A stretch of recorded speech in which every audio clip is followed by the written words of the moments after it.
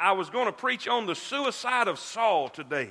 What happened in the life of Saul that caused him to lose everything he had? And God led another direction. I could not get off of what we've been on for about 3 weeks. And we talked a couple of weeks ago out of the story about our agenda in worship. This woman, when she found out Jesus was in the place, Jesus was in the house, she said, I've got to get to him. I've got to get to where he is. And then she said, I got to give to him. It says in Luke chapter 7, in verse number 36. Are you there? Say amen. Luke 7:36 says, and one of the Pharisees desired him that he would eat with him.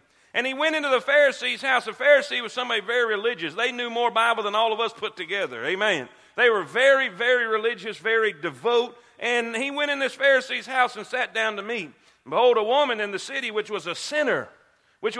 See, we have two people contrasting here. And I never really picked this up till this week. And you'll see what I'm getting at in just a minute. We got somebody that's very religious, knows all about God, knows everything there is to know in as far as the familiar knowledge of the Word and the law and that type of thing. Then you have somebody else that's on the opposite of the spectrum, somebody that don't know anything. All they know is they've been forgiven. That's it. Amen? They are so close to where they come out of. This woman was a sinner, and when she knew that Jesus sat at meat in the Pharisee's house, brought an alabaster box of ointment, stood at his feet behind him weeping, and began to wash his feet with tears, and did wipe them with the hairs of her head, and kissed his feet, and anointed them with the ointment.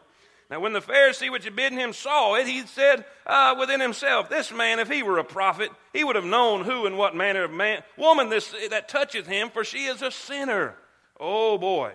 Jesus answering said unto him, Simon, I have somewhat to say unto thee. And he saith, Master, say on. There was a certain creditor which had two debtors. The one owed 500 pence, and the other 50. And when they had nothing to pay, neither one of them could pay. So he frankly forgave them both. Tell me, therefore, which of them will love him the most? Say that with me. Which of them will? Simon answered and said, I suppose that he to whom he forgave most. And he said, Thou hast rightly judged. Now let's look at your life. And he turned to the woman and said unto Simon, Seest thou this woman?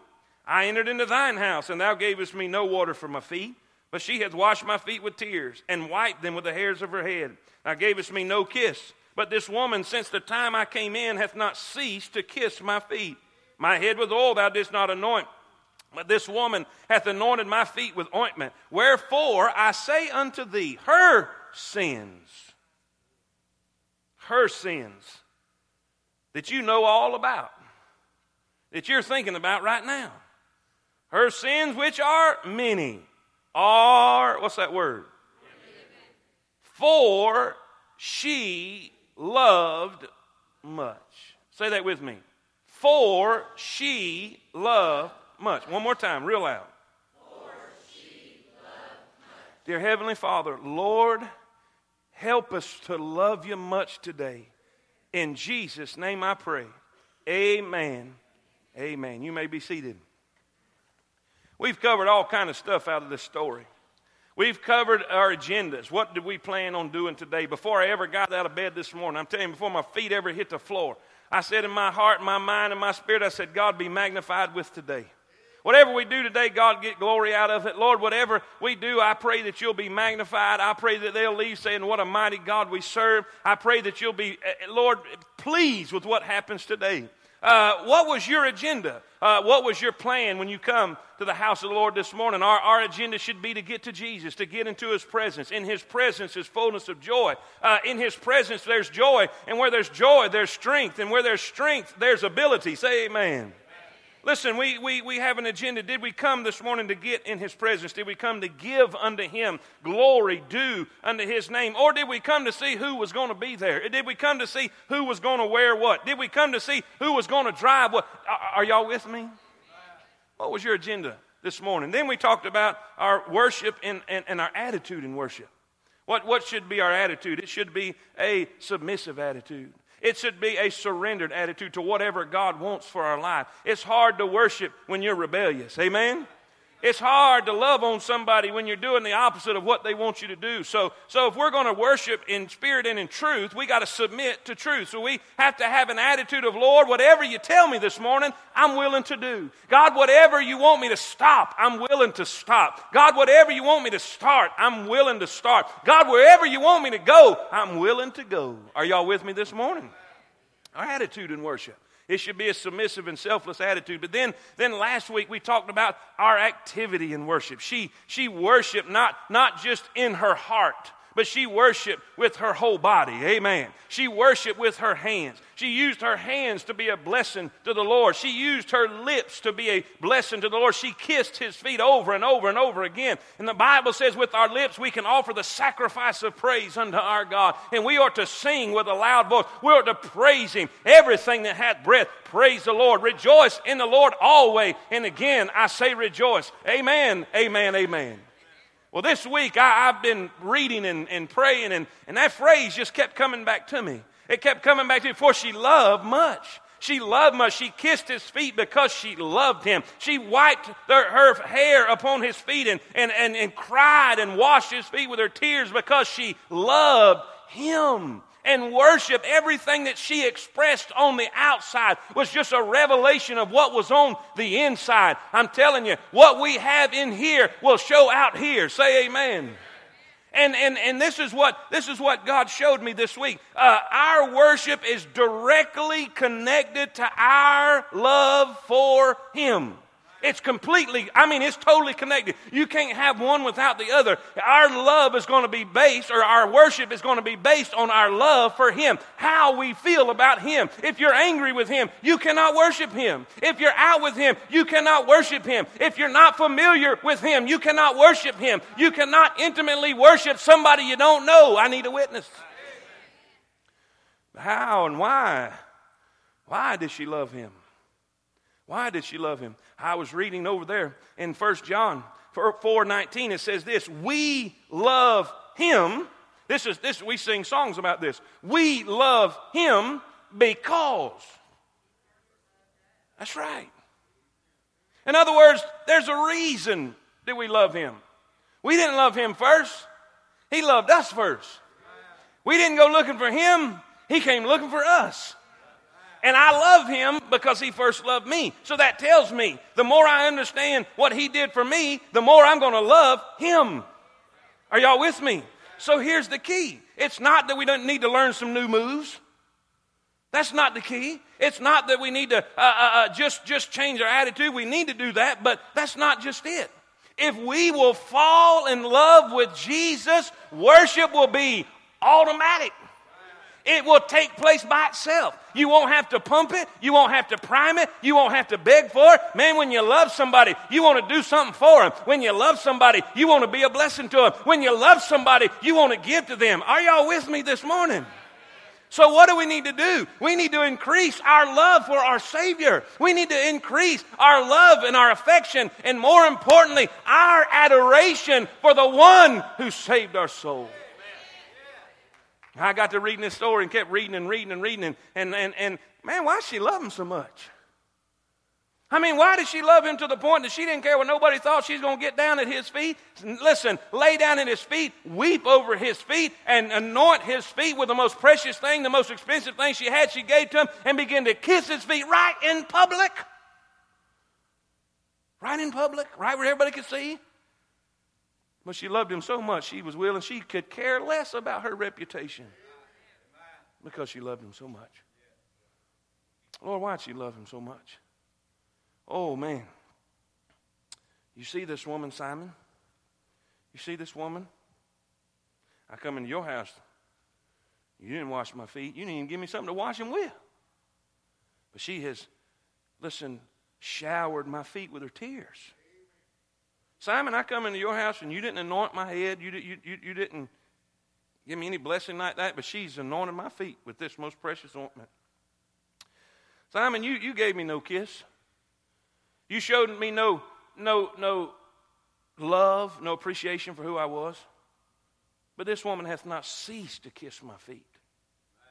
Then he tells why. You see, Simon, her sins, which were many. Y'all with me? Here's the deal. If we're going to love him like we need to love him, I believe this is what took place with all of my heart.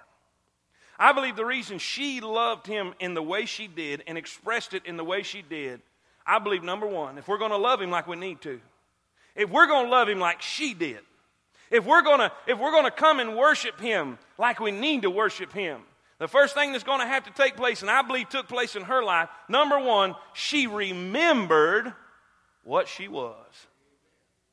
She remembered what she was. I believe with all of my heart she looked back. I believe, and just write these two subs down so we can get them out the way and we can preach on it. Amen?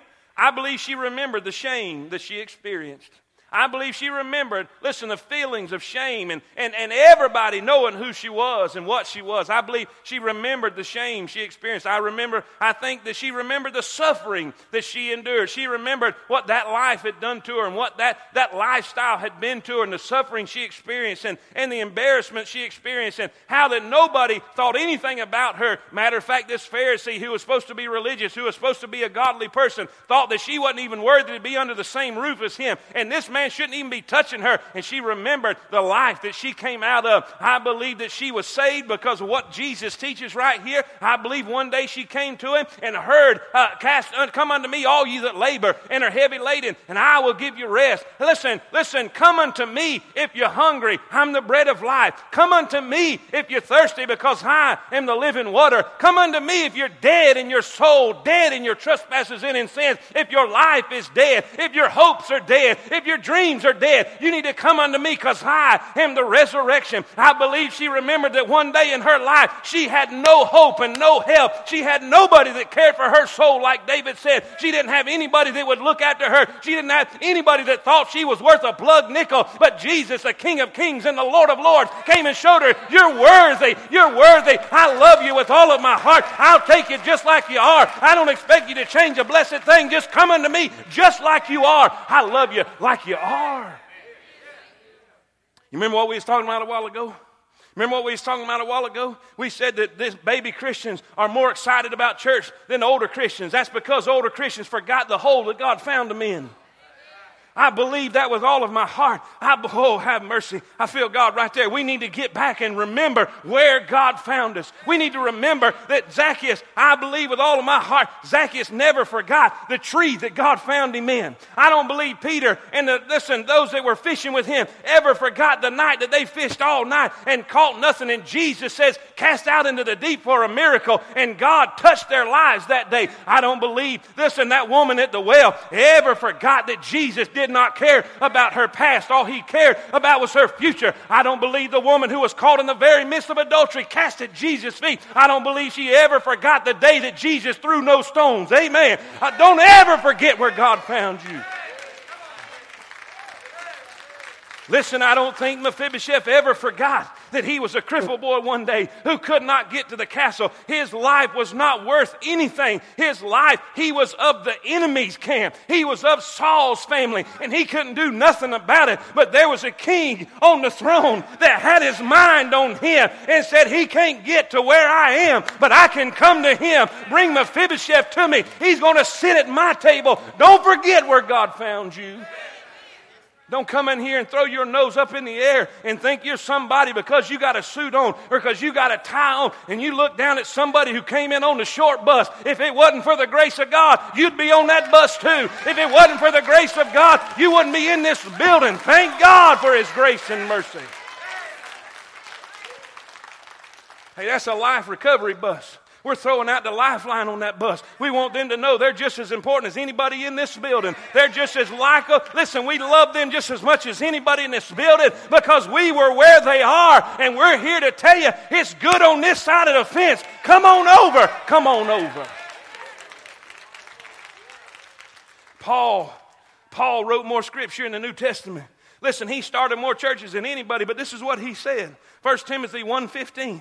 This is a faithful saying and worthy of all acceptation, that Christ Jesus came into the world to save sinners, of whom I am chief. He didn't think he was somebody. He didn't put himself on a pedestal. He said, I'm the biggest sinner out here. 1 Corinthians 15:9, for I am the least of the apostles, that not in me to be called. I'm not even worthy to be called an apostle, because I persecuted the church. But I like this verse. But by the grace of God, I am what I am. I ain't nothing on my own. I don't deserve to be here. It's just simply by the grace of God I can stand here today. Amen. By the grace of God, and His grace which was bestowed upon me, listen, was not in vain, but I labored more abundantly than they all. Yet not I, but the grace of God which was with me. Ephesians 3:8, unto me, who am less than the least of all saints, is this grace given, that I should preach among the Gentiles the unsearchable riches of Christ. I don't deserve it, but I'm glad for it. Thank God what God brought me from. You know what will change our behavior in the house of God? We remember the ghetto. We remember Skid Row. We remember where we was headed. We remember, listen, those nights that we couldn't even remember who we was. We need to remember, not that we need to delegate and soak in that and sulk in that, but we need to remember, hey, I'm here, but once I was there, hey, I may not be what I'm supposed to be, but I ain't what I used to be. And thank God I'm not what I'm going to be. Amen. She remembered what she was. Her sins, which were many. There was a day I was an outcast. There was a day that I was somebody nobody wanted to hang around. There was a day that nobody had anything to do with me. But now I'm sitting at the Master's feet. Now I'm sitting in the presence of the King of Kings and the Lord of Lords and the Creator of the universe, who spoke the word and the world became. Amen. You remember where God found you? Don't forget. Don't forget. Because the moment you forget, pride will raise up in your heart. There's a man in the Bible by the name of Saul. Saul, who was a Benjamite, one of the least tribes of all Israel. But one day God took him and chose him and picked him out and said, "You're going to be a king," and anointed him the first king of Israel. But see, there was a time when Saul was he said, I'm not nothing. I'm not worthy. Why me? I'm just of the least of the tribes. I'm not any. And that's, God picked him. But a little time went by. And his position affected his attitude. And he began to think he was somebody. He began to think, because everybody followed him and everybody thought it was Saul. Listen. He got arrogant. He got cocky. And in his attitude, he thought, I'm king, I can do what I want to do. And he went out and disobeyed the Lord. He disobeyed God. God told him to do a certain thing. He did the exact opposite of what God told him to do. And Samuel confronted him. Anytime you get arrogant, don't forget Samuel's coming. Listen, Samuel came and said, What is it? Why'd you disobey the Lord? Oh, no, I didn't disobey the Lord. You know, when you get arrogant, you go into a state of denial. I didn't disobey. I did what God told him, knowing he didn't. Knowing, blatantly lying, knowing he didn't do what God told him to do. And then he said this. And he said, well, I tell you what, when Samuel presented the evidence to him, and he said, oh, that was the people. The people's what done that. It's amazing when you get arrogant, you'll go through denial, and then you'll start blaming everybody else for your problems. Oh, if you would have cooked grits for me, I wouldn't have been mad this morning. Well, I tell you what, if you wouldn't be nagging me at home, I wouldn't be hollering at my boss at work and getting fired. It's your fault I got fired. Come on, please, people. Blaming everybody else because we got a bad attitude. We get this, this mentality that everybody owes us something. And Saul said, oh, it was the people. Oh, and we was just going to do it because we was going to worship God. God told him to destroy him. And Samuel said this. This is what he said. This is what he said. Watch this now. Don't miss this. Samuel said, when thou wast little in thine own eyes. In other words, there was a day, Saul, when you didn't think you was even worthy to be king. And you was just so thankful to be there. When you was little in your own eyes, God made you a king. But now God's going to take it from you. What's the point? We get in here and we serve for a little while. We get up here and we act like, and we come in here and we get this mentality that we've served God, we've earned our, we've got tenure now. And we get this attitude that, I'm going to get up this morning and put my suit on and go to church and do God a favor. I mean, that attitude is in the house of God every week. Like you. I'm trying to stay dignified. We got Camp Tracy people here. Amen. Listen. This is not, you need to understand it. This seat up here, this is not a right that you have because you're a church member. We don't have rights. Listen, I'm a church member. I pay my tithes. No. You've missed it. You've completely 100% missed. This is a privilege. This is a privilege to sing about our King. This is a privilege to stand in the parking lot with a walkie-talkie in one hand and a flashlight in the other hand, singing praises to God. Serve the Lord with gladness. The Bible says it's a privilege to be able to work with those young people because I'm not working for the preacher. I'm not working for the choir leader. I'm not working for the leader outside. I'm working for the Lord. We don't have a right to be in here. We don't have a right. This is a privilege.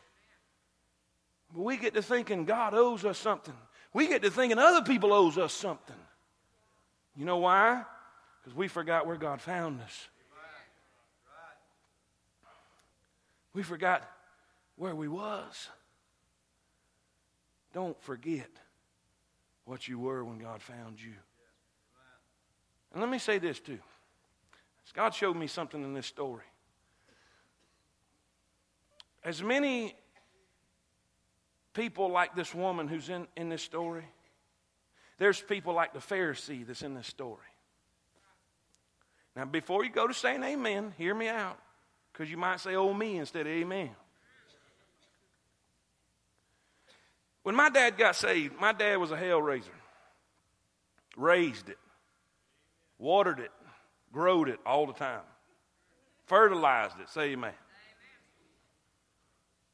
Mean as the devil. I'm talking about stuff you just can't even, I can't even go into describing this morning. And God saved him. I'm talking about 100% Holy Ghost conviction saved. I'm not talking about turning over a new leaf. God uprooted the tree.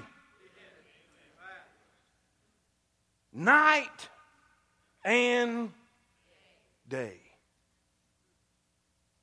When God saved me, I still look the same.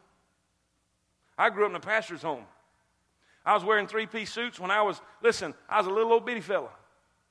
Before I got out of elementary school, there was men coming up to me asking me to tie their tie and then putting it on them before they went to church house. I could quote more scripture in the 4th grade. Chopper, I'm telling you, I could quote more scripture in the 4th grade than I can remember today. Sing in the choir. I'm talking about all the stuff. All the stuff. And God came and convicted me. And I got saved. And the next day, I looked the same and I talked the same. And so, Dad can say, boy, I tell you what. I was an old drunkard. I was this and I was that. And he could do all. And I'd say,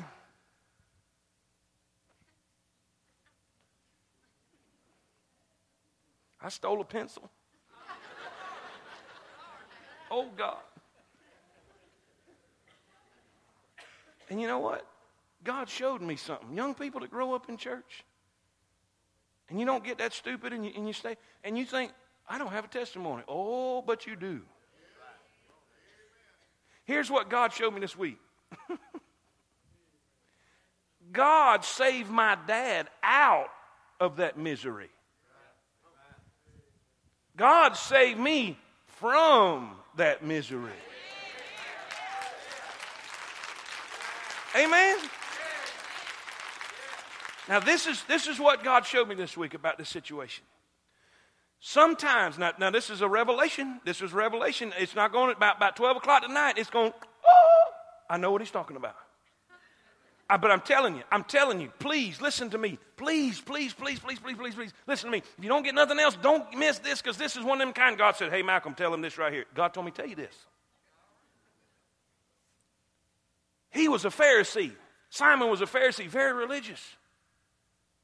And because he was such a good person, it was harder for him to appreciate what Jesus was than it was for a woman who was a prostitute, a woman of reputation who knew where she come from, who listen, the blackness of night was still in her rearview mirror. What's that mean? Sometimes it's harder for people that grow up in church to appreciate what God has done for them. I've never seen this in this story.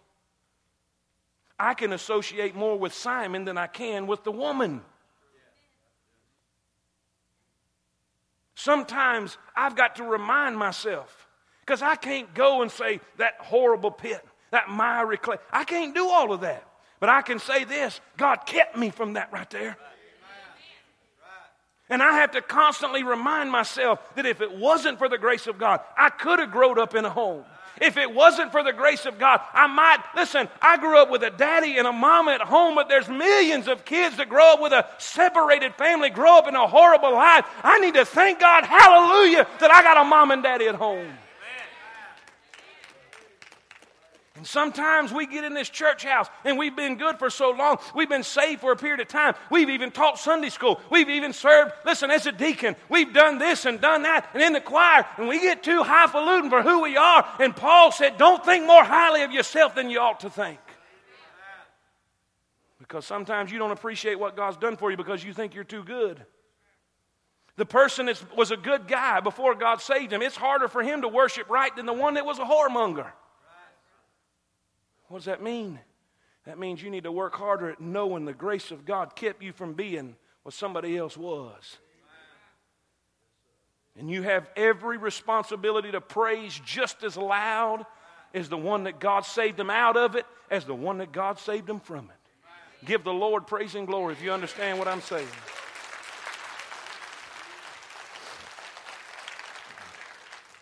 Listen, number 2.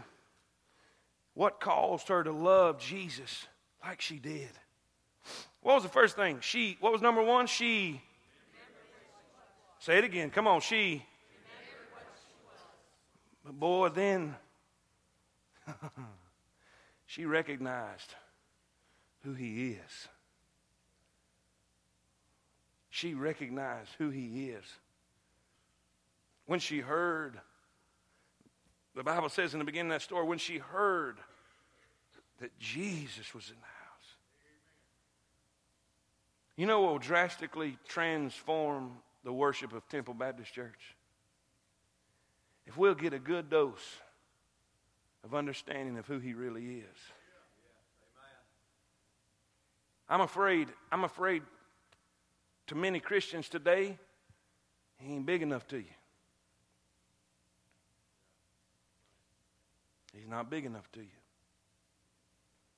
The Israelites in the Old Testament were so fearful of God and had a holy reverence for God that when he said don't work on the Sabbath, they'd count their steps because they felt like if they'd stepped too much, they didn't have to go out in the field and work. If they just took too many steps, that would be constituted as working. So they counted their steps so they wouldn't be. They went overboard with their reverence and respect to him. David said, when I behold the stars and the sun and the moon and the works of thy hands, what is man that thou art mindful of him? Isaiah, young preacher, early in his ministry, some of the most ignorant statements I have ever seen in my life have come from young preachers. Some of the most ignorant statements I've ever made.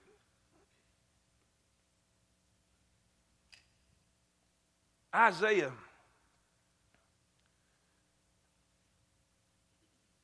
the first few chapters in the book of Isaiah, he's hell, fire, and brimstone. Like some of the guys on Facebook. Just coming out of college. They need to go back about 7 more years. Let me tell y'all something. Dr. E.V. Hill, he said some wise things. He said his family told him, you need to go to school long enough so people won't look down on you. Then you need to go a little longer so you won't look down on people. That's some good stuff. But in the first few chapters of Isaiah, he's woeing everybody. Woe unto thee. Woe unto y'all. I mean, he is laying it down. He's filleting them one step, one direction. I mean, just right up and down the other. He's telling them how sorry they are and just how ungodly they are. Woe unto everybody. I mean, woe unto you and woe unto them. And little did he know, he had a hero that he was so enamored with, he couldn't even see God until God killed him. And God took King Uzziah out of the picture. And when he took Isaiah's hero out of the picture, the Bible says in the year that King Uzziah died, I saw the Lord high and lifted up, and his train filled the temple. In other words, his glory was everywhere. And he said, woe is me. Woe is me. It wasn't woe is y'all anymore.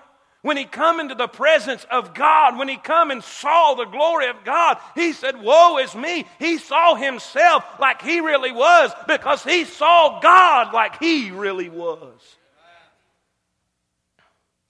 Yeah, people coming in here criticizing people in here. What they're wearing or what they're not wearing. What they're doing or what they're not doing. How they got here. Whether they come through whatever ministry and bless God, this and that, and all this junk. Man, let me tell you something. You're not going to be measured by anybody in this building. When you stand before God, you're going to be before God. You're going to be measured with His measuring stick, the Word of God. And you might look good beside your neighbor, but honey, I promise you, you're not going to look that good beside him. And if you come in here and you recognize who He is, He's holy. He's holy. He's holy. 4 creatures around the throne crying day and night, 7 days a week, 24 hours a day. Holy, holy, holy, Lord God Almighty, which was and is to come. He said, be ye holy, for I am holy. He wants you to be like He is. We are to walk in the light as He is in the light. If we walk in darkness and say we fellowship with Him, we lie and do not the truth. Honey, we need to be like Him. He's holy. And our worship would drastically change if we just recognize who He is. Brother Dave, John would rest upon the breast of Christ, and just to hear his heartbeat, he was so close to the Lord. But then when he saw Him in His glorified state in Revelation chapter 1, the Bible said he fell before Him as dead. Do you recognize who you came to worship this morning? Oh, we have such respect for politicians and heroes. I mean, we just get the jitters when rock stars and athletes and all this garbage who are nothing. Nothing. And they show what they truly are. And I'm not criticizing them. They're acting like lost people. That's what lost people do. But Christians will raise them up on a banner and a pedestal, when really our hero should be Him. She recognized Him first as her Savior. First as her Savior. The word Savior means deliverer. Have you recognized the Lord Jesus as your Savior today? Have you accepted Him as your deliverer? Have you allowed Him to come and take your sins away? You can't do the second one until you do the first one. She not only recognized Him first as Savior, but finally as sovereign. He is Lord. Lord. What does Lord mean? It means master. He has a right to tell you what to do. Ladies, He has a right to tell you to look modest. It's summertime and everybody wants to take stuff off. Keep it on. Men, He has a right to tell you to be a gentleman.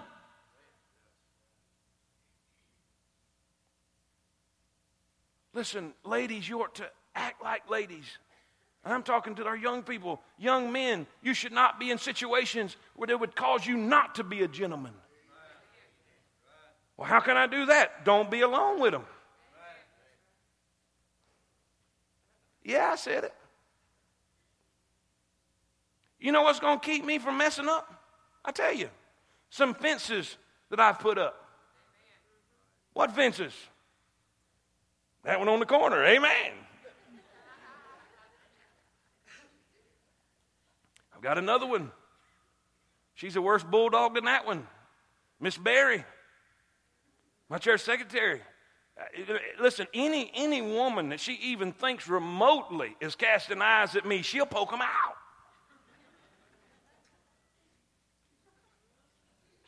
And I promise you this, you don't want to tangle with that one.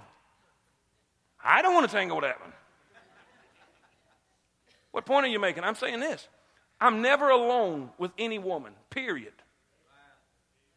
Period. Nothing can happen if that's the case. And young people, we can save you a lot of grief and heartache. I love crowds. Yes. Don't be anything in but a crowd. Say amen, Kendrick. What does this got to do? What does this got to do? Because God's sovereign. And he wants to keep you holy. But by the way, this is going to trick you. It's going to think, oh, he wants to keep you happy. No, he's not. He's telling me something I don't want to do. You know what? Tom Landry, coach of the Dallas Cowboys. Dallas Cowboys. This is what he said. Coaching is this. Making men do what they don't want to do so they can become what they want to be. That's good stuff. Making men do what they don't want to do so they can become what they want to be. In other words, everybody wants to raise the trophy. Everybody wants to be a champion, but nobody wants to do the hard work. Everybody grows up wanting to be happy. They want the fairy tale marriage and wedding and life. So what are you saying? We have to make you do what you don't want to do. You don't want to have restrictions. You don't want to put up fences. You don't want to do all this stuff. But you want to be happy. And God's saying, if you're going to be happy, this is what you got to do. Amen. There's so much we could say there, but let's go to number 3. Make a note, Kendrick. Family time. Amen. We're going to have a series. When? In August? Family series in August. Don't miss that one. It's going to be good. All about the family. Listen, what caused her to love Jesus like she did? Number 1. What was number 1? She remembered what she was. Then number 2, she. Then number 3, this is so good. She realized what he did. She realized what he did. When's the last time it dawned on you what God done for you? Her sins, in the same verse, her sins, which are many, are forgiven.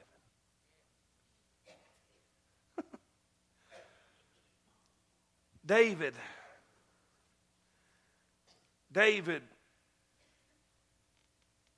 he had issues, didn't he? He had issues. Matter of fact, he'd done some things morally worse than Saul did. But the difference between David and Saul was arrogant and wouldn't repent. But David, oh son, he could repent. I mean, he had a PhD degree in repentance. Oh God, I mean, he would just repent, buddy. I'm telling you, nobody could repent like David could repent.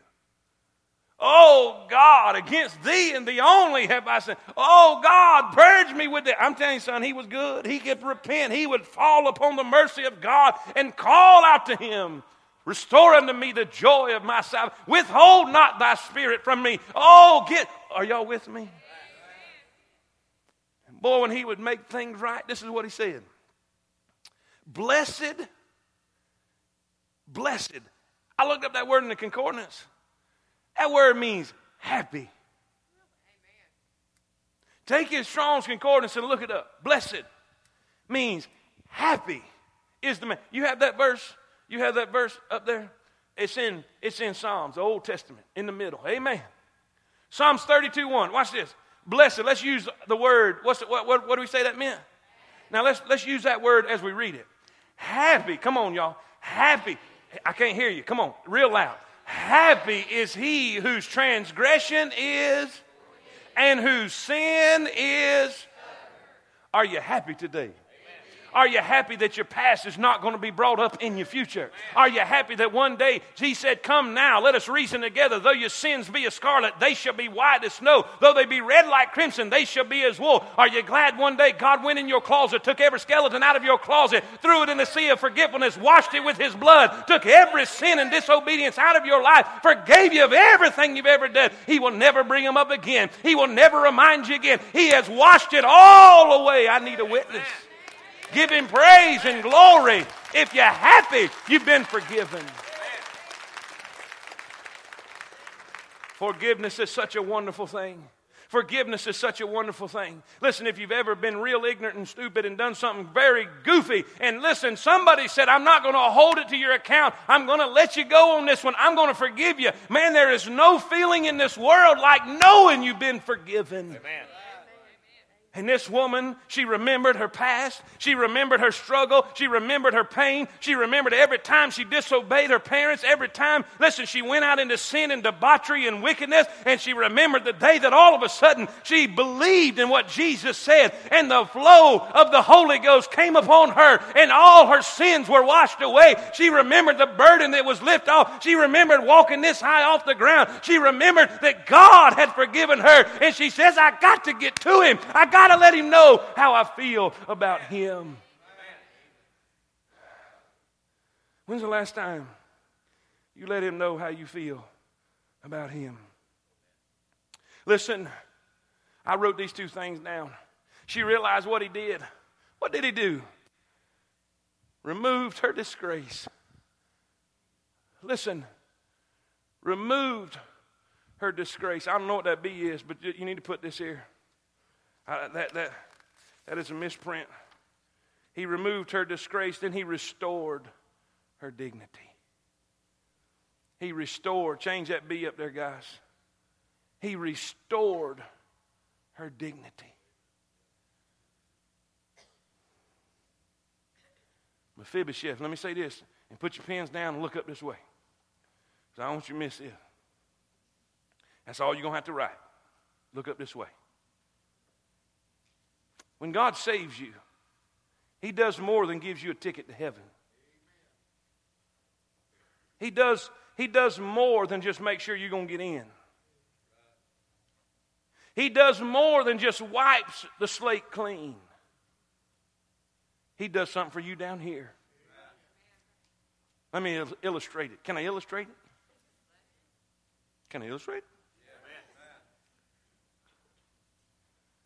Mephibosheth.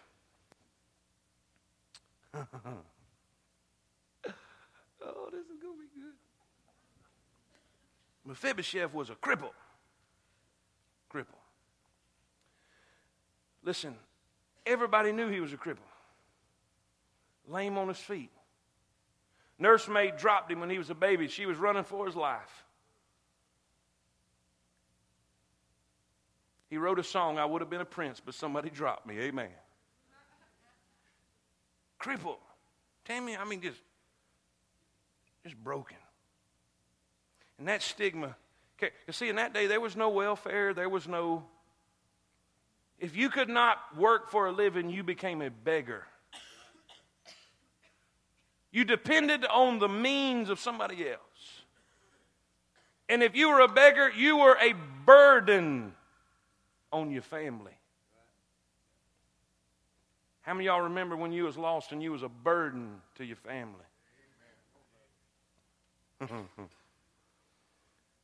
Then the king said, go get him.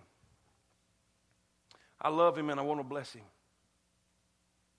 And the king sent his messengers, the servant Ziba, which is a type of the Holy Spirit. Because the Holy Spirit knows where he lived. He lived in Lodebar. Lodebar means nothing.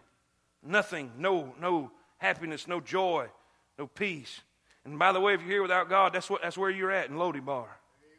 Crippled, can't fix yourself, can't fix your circumstances. Everything you touch falls apart. Jesus comes. Listen, and he lifts old Mephibosheth up and takes him to the palace. Takes him to the palace. And when he gets there, y'all ready for this? When he gets there, he says, I'm going to give back everything that was taken from your family. I'm going to restore everything back to you, and I'm going to give you servants to work the fields for you.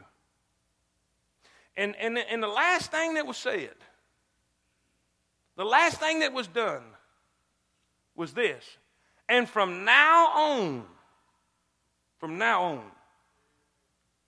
you're going to eat at the king's table. So what does that mean? From now on, when the public eye sees you, you're going to be sitting around the king's table with the princes and all the dignitaries. Now, what was his physical problem? So what area is that? Now let me ask you a question. When you're sitting at the king's table, can anybody tell that you're crippled?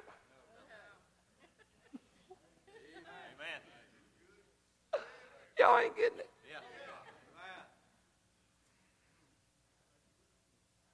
See, in here, I never smoked crack, but there's people in here that has, but you don't know it.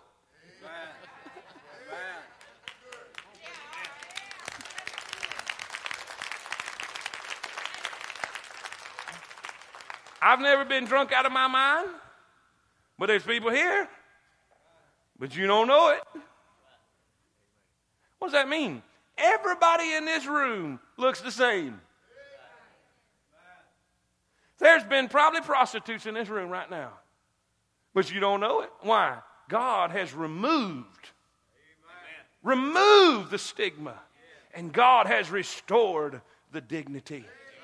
See, there's no levels in God's family. There's no different places. We are all sitting at the king's table, giving praise and glory this morning.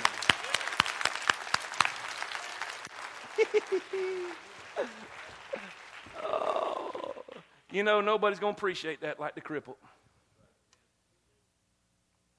Some of y'all been in church your whole life. That won't mean nothing to you. That won't mean nothing to you. But there's going to be a bunch of people in here that's going to mean everything. And I want you to know, I ain't going to never look down on you. I ain't going to never look down on you. Because you're sitting at the same table I am.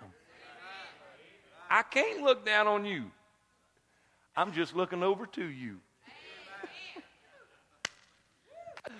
Oh, yeah.